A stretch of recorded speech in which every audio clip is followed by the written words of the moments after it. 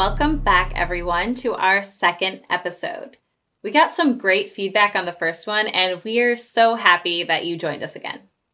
All 194 of you. These things take a little time to build up some momentum.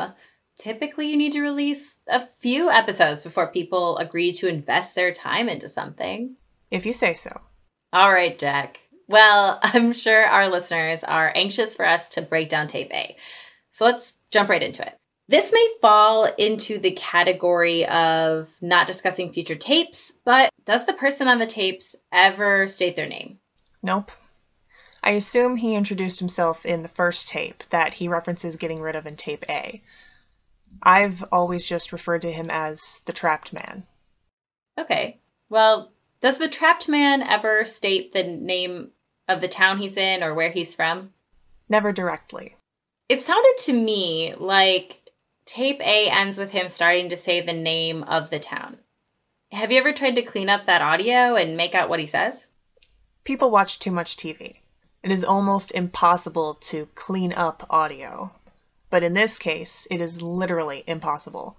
The physical tape is damaged. At least, that's what the company that digitized it told me. Besides, I don't think he was saying the name of the town. I think he was saying inside. Why would he say my first night inside? Now this is starting to veer into future tapes. But I think he comes from the criminal justice field, and as you likely know, someone being inside is a slang term for someone who is in prison, which is an apt metaphor for his circumstance, to say the least. Okay, well, based off his accent, I think it's safe to say he's from the States, and likely somewhere in the central northern part of them. You don't know that. Well, sure, but I think it's safe to assume... You can't think like that. If you start making assumptions just because you want to make some narrative fit, that could be a breaker question. A what? I'm sorry. I mean, it could drive you crazy chasing ghosts. You don't have anywhere near enough evidence to start building theories. Right now, you just need to start gathering evidence. No one listening to this should think they have all the answers yet. I've had these tapes my whole life, and if the answers were so easy to come across, don't you think I would have them already? Jack, do you want to stop this? You seem really upset. Sorry. No, it's okay. It's just... I understand. We can do this another time if you want. No. Let's just keep going. Are you sure? Yeah. All right. Well, I understand what you're saying about this not being easy to figure out. But the whole purpose of the podcast is to try and figure it out. True. But right now you aren't going to be finding any answers, so you should just be finding more questions. I don't understand. Listen for what he says that stands out to you. Did he use a weird turn of phrase? Did he repeat anything of note? Ask yourself why he refers to his place as inside. Ask why he calls it pop instead of soda or Coke. Try and come up with things that stand out to you, and once you have a list of that, especially if it's things that he repeats later in other tapes, then you can start trying to put all the pieces together. Okay. That makes sense. I'm sorry. I'm not trying to be a bitch. It's just, once you put an idea out there, it's hard for people to let go of it sometimes. That's completely fair. Well, to be honest, with that in mind, I kind of have to redo my thoughts on Tape A. So how about we play Tape B and go from there? That works for me. Well, we do have to warn our listeners. Some people might find some of the language and circumstances being described in this tape disturbing. Listener discretion is advised.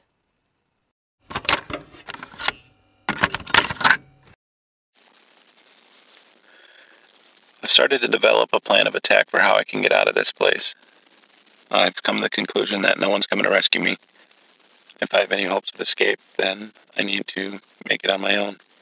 So this entry isn't going to be a journal. It's going to be a list of the primary obstacles that I see to my escape and the plans that I've developed thus far to combat them. The first of which, obviously, is the thing from the woods. I've gathered enough evidence about its behavior that I feel that I can reasonably make some assumptions about it. I hate hanging my life on assumptions rather than facts, but I don't have another choice. So what do we know about this thing? Well, it only comes into town at night. It comes into town every night, but the earliest I've heard it in town was 17 minutes after sunset, and the latest was 43 minutes before sunrise. It usually comes into this part of town, but sometimes I can only hear it screaming off in the distance. If it has any sort of enhanced senses, its sense of smell can't be that much stronger than that of a human's.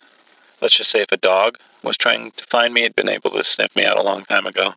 But I still don't think that I have any chance of surviving a physical altercation with this thing.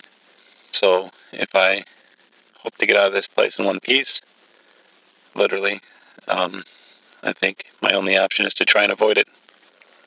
Which brings us to the second obstacle, getting back to the freeway. As I've mentioned before, the town is surrounded on three sides by these hilly forests, with its remaining side being bordered by a giant lake. I've thought about trying to find a boat and crossing the lake, but the problem I have with that is the town map that I have barely stretches beyond the edge of the lake, and that makes everything outside of it an unknown quantity, which seems more dangerous to me. It's kind of a, choose the devil that you know sort of situation. And as you well know, the only road that leads out of town is not a viable option either. This really leaves my only avenue of escape as going through the woods on the path that I came in on. I remember that the first time I saw it was during the day in those very woods. So the best plan that I've come up with thus far is on whatever day that I'm ready to leave. On daybreak, I'll make my way to a building at the edge of near the edge of the town, and I'll wait in it until nightfall. Then, once I've heard the thing from the woods enter into the town, I'll make my way up the path. And assuming that I can get through the woods in one piece, I'll then begin the long trek back to the freeway. This plan comes with its own laundry list of issues, first of which is I don't know what building I'm going to hide out in. The key is it's got to be the right distance away. I want to be as close to the edge of the woods as I can be to minimize as much night travel as possible, but I also have to be far enough away where the thing from the woods isn't going to see me go inside of it during the day. If it knows where I'm hiding out, I feel that I'm most likely in for a very short night. But first I'm going to need to find a bicycle.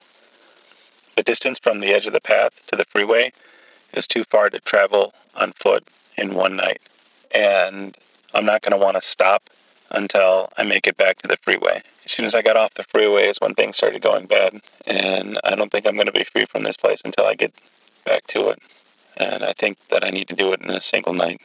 Once those things fall into place, then I'm going to make my exit. Before I go on, there's something I want to state here, though. I'm not crazy. I know if anyone ever listened to these tapes, I'm sure that's what they'd think. How when I listen back to these tapes, I think I sound crazy, but I'm not. I'm not crazy. The third obstacle for me escaping is presumably the town itself. The town or some malicious entity in it is trying to keep me here. It actively works against me every time I try and leave. It's something that exists beyond the standard accepted belief of what is real, of what can be. And I'm not gonna speculate on what it is. I'm not going to sit here and try and tell you that, the town is haunted by ghosts or demons or some sort of ancient magic or aliens or a government conspiracy or anything, because I don't know, and I can't know. And if I sat here and I tried to piece it all together and have it make sense, I think that could drive me insane. That could be a breaker question. So I'm just taking a little bit of solace in the fact that I know that I can't know what it is, but I know that I do know that it is. And that whatever it is trying to make me stay. I have countless bits of anecdotal evidence that I could give you to try and prove my point, but for simplicity's sake, I'm just going to keep it to telling you about it, what happens every time I try and leave this place. Anytime I try and leave here, there's this palpable tension in the air. It's like if you've ever entered a room where two people were arguing in it right before, and you can feel it in the air, you know. And it's not some mystic thing. You can read it in their body language and their tones and their kind of general disregard for social norms. But that same feeling happens every time I try and leave. And it's not just a nerves thing, you know. It never happens anytime I try and do something. The few times I've left the bowling alley for something that would help me stay in town, it's been a completely different experience. There was no tension. There was no obstacles in my way. When I ran out of food in the vending machine and I had to go look for some in the town, and I stepped out the door, and within minutes, I found the school. And the school was unlocked, and I walked right in and made my way towards the cafeteria. And inside the cafeteria, there was a ton of food. There was freezers that were somehow still cold, even though there was no power in this building. I still have half a case of pizza sitting in the freezer here that I brought there. But whenever I try and leave the town, it's a completely different experience. The first day that I was ready to leave, my plan at that point was just to make my way down the road that leads out of town. Obviously, this was before I knew. So daybreak came, and as soon as I stepped out the door, I felt a raindrop hit my head. The further away I got from the bowling alley, the harder the rain came down. Towards the edge of the town, it was coming down so hard that I decided to go inside one of the buildings and try and wait it out. So I go up to a door, and of course it's locked, but I bust open a window with my elbow, and I managed to cut my arm, but I wasn't going to let that stop me, so I could get inside, and I go through my pack to pull out the first aid kit, and surprise, surprise, the first aid kit isn't there. Now I know that I packed it. I double-checked everything twice before I left, but all the same, it wasn't in here. Again, I wasn't going to let this stop me, so I tear off part of my shirt and use that to bandage up my arm, and I wait around for the rain. I sat in that building for hours, but the rain never stopped. Eventually, it was late enough where I didn't think that I was going to be able to make it past the woods by night, and at that point, that was the only requirement that I had for this trip. So I left and started to head back towards the bowling alley. Figured I would just try again tomorrow. Wouldn't you know it, as soon as I start walking back towards the bowling alley, the rain starts to let up. And when I got back to the doors of it, the rain had practically stopped. That night, the thing from the woods was outside the bowling alley the entire night. I could hear it sniffing around and grunting. I could hear the click of its limbs. And of course, its occasional scream. And I thought that was it. I thought I was done for. I thought that it could smell the blood from my cut, and that it was gonna come inside, and then that was gonna be it. But it never came inside the bowling alley. It as far as I'm aware, it's never tried to enter the bowling alley. It's only ever been around outside of it. Finally, the morning came, and the thing left. But needless to say, I didn't get a lot of sleep that night. But when dawn broke, I decided that even if it was going to rain again this next day, I wasn't going to let that stop me. I decided that if the rain came, then I would rather have it sweep me away into oblivion than to stay stuck in this town. So I step out the door again, and it wasn't raining, but it must have been a byproduct of all the rain. The fog in the town was so thick that I couldn't see more than 2 feet in front of me. And I got maybe about midway into the town when I heard something in the fog. Something was moving around. And I don't know why I hadn't thought about it before, but hearing that noise gave me the sudden realization that if the thing was awake in the woods during the day, then maybe this fog would serve as adequate cover for it as well. And I got just absolutely terrified. I could feel the thing nearby, and I started scanning around wildly, hoping, just trying to get a glimpse of it. I just didn't want it to sneak up on me. But it was pointless, Like I said, I couldn't see more than 2 feet in front of me. And I really debated on heading back to the bowling alley. And I sat there for a while before I decided that I was going to keep continuing on anyways. So I slowly continued down the route. And eventually I got to the last turn that I had to take before I got to the road. And when I turned it, instead of seeing the road that leads out of town, I saw the front of the bowling alley. Now I know that I was going the right way. Sure, I stopped for a moment in the middle, and maybe I looked around, and you probably think that I just got turned around while I was sitting there, but I know I was heading the right direction. But it didn't matter where I was going. The town took me right back to the bowling alley anyways. Again, it was late enough where I didn't think I could make it past the woods by dark, so I go back inside. That night, the thing from the woods was back. Right outside the door again. Only this time, it was screaming all night long. All fucking night. The thing just sat out there screaming its awful scream. I started to go mad in there. I was convinced that this is just what life was now, this just constant state of torture. And I swear if I had a gun, I would have ended it all right there. Finally, the morning came and the thing left again. And after 2 nights of no sleep, I was beyond exhausted. But to be honest, it wouldn't have mattered if I had all the energy in the world. There was no way that I was going to try and leave again that day. I couldn't possibly bear another night like that again. So after the thing left, I just fell asleep, and I slept the whole day away. And I eventually woke up well into the night, and the thing from the woods was nowhere to be found. I would hear it scream once hours later, somewhere way off in town. It took a long time before I built up enough courage to try and leave again. But eventually I did. And I had decided that if it rained like it did the first time, I was going to let it wash me away. And if it was foggy like it was the second time, I was going to have my map out, and I was going to make marks on my map as well as corresponding marks on the road itself. So that way there was no chance I could get turned around. But when I tried to leave the third time, I didn't face either of those obstacles.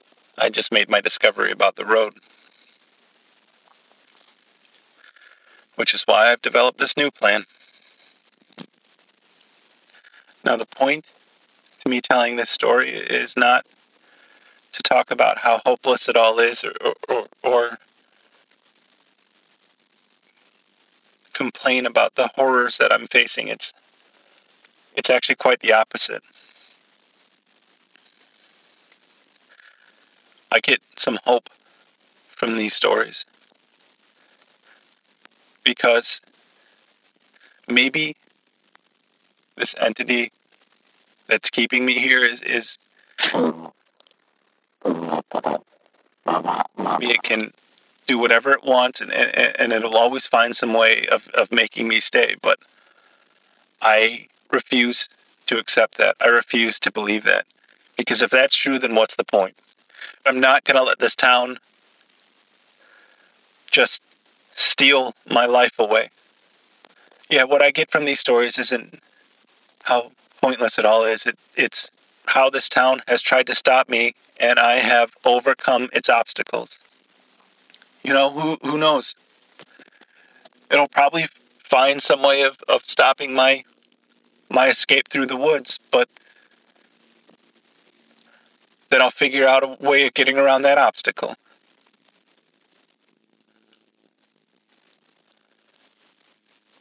I'm going to get out of here. I'm going to get out of here. I am going to get out of here. I am going.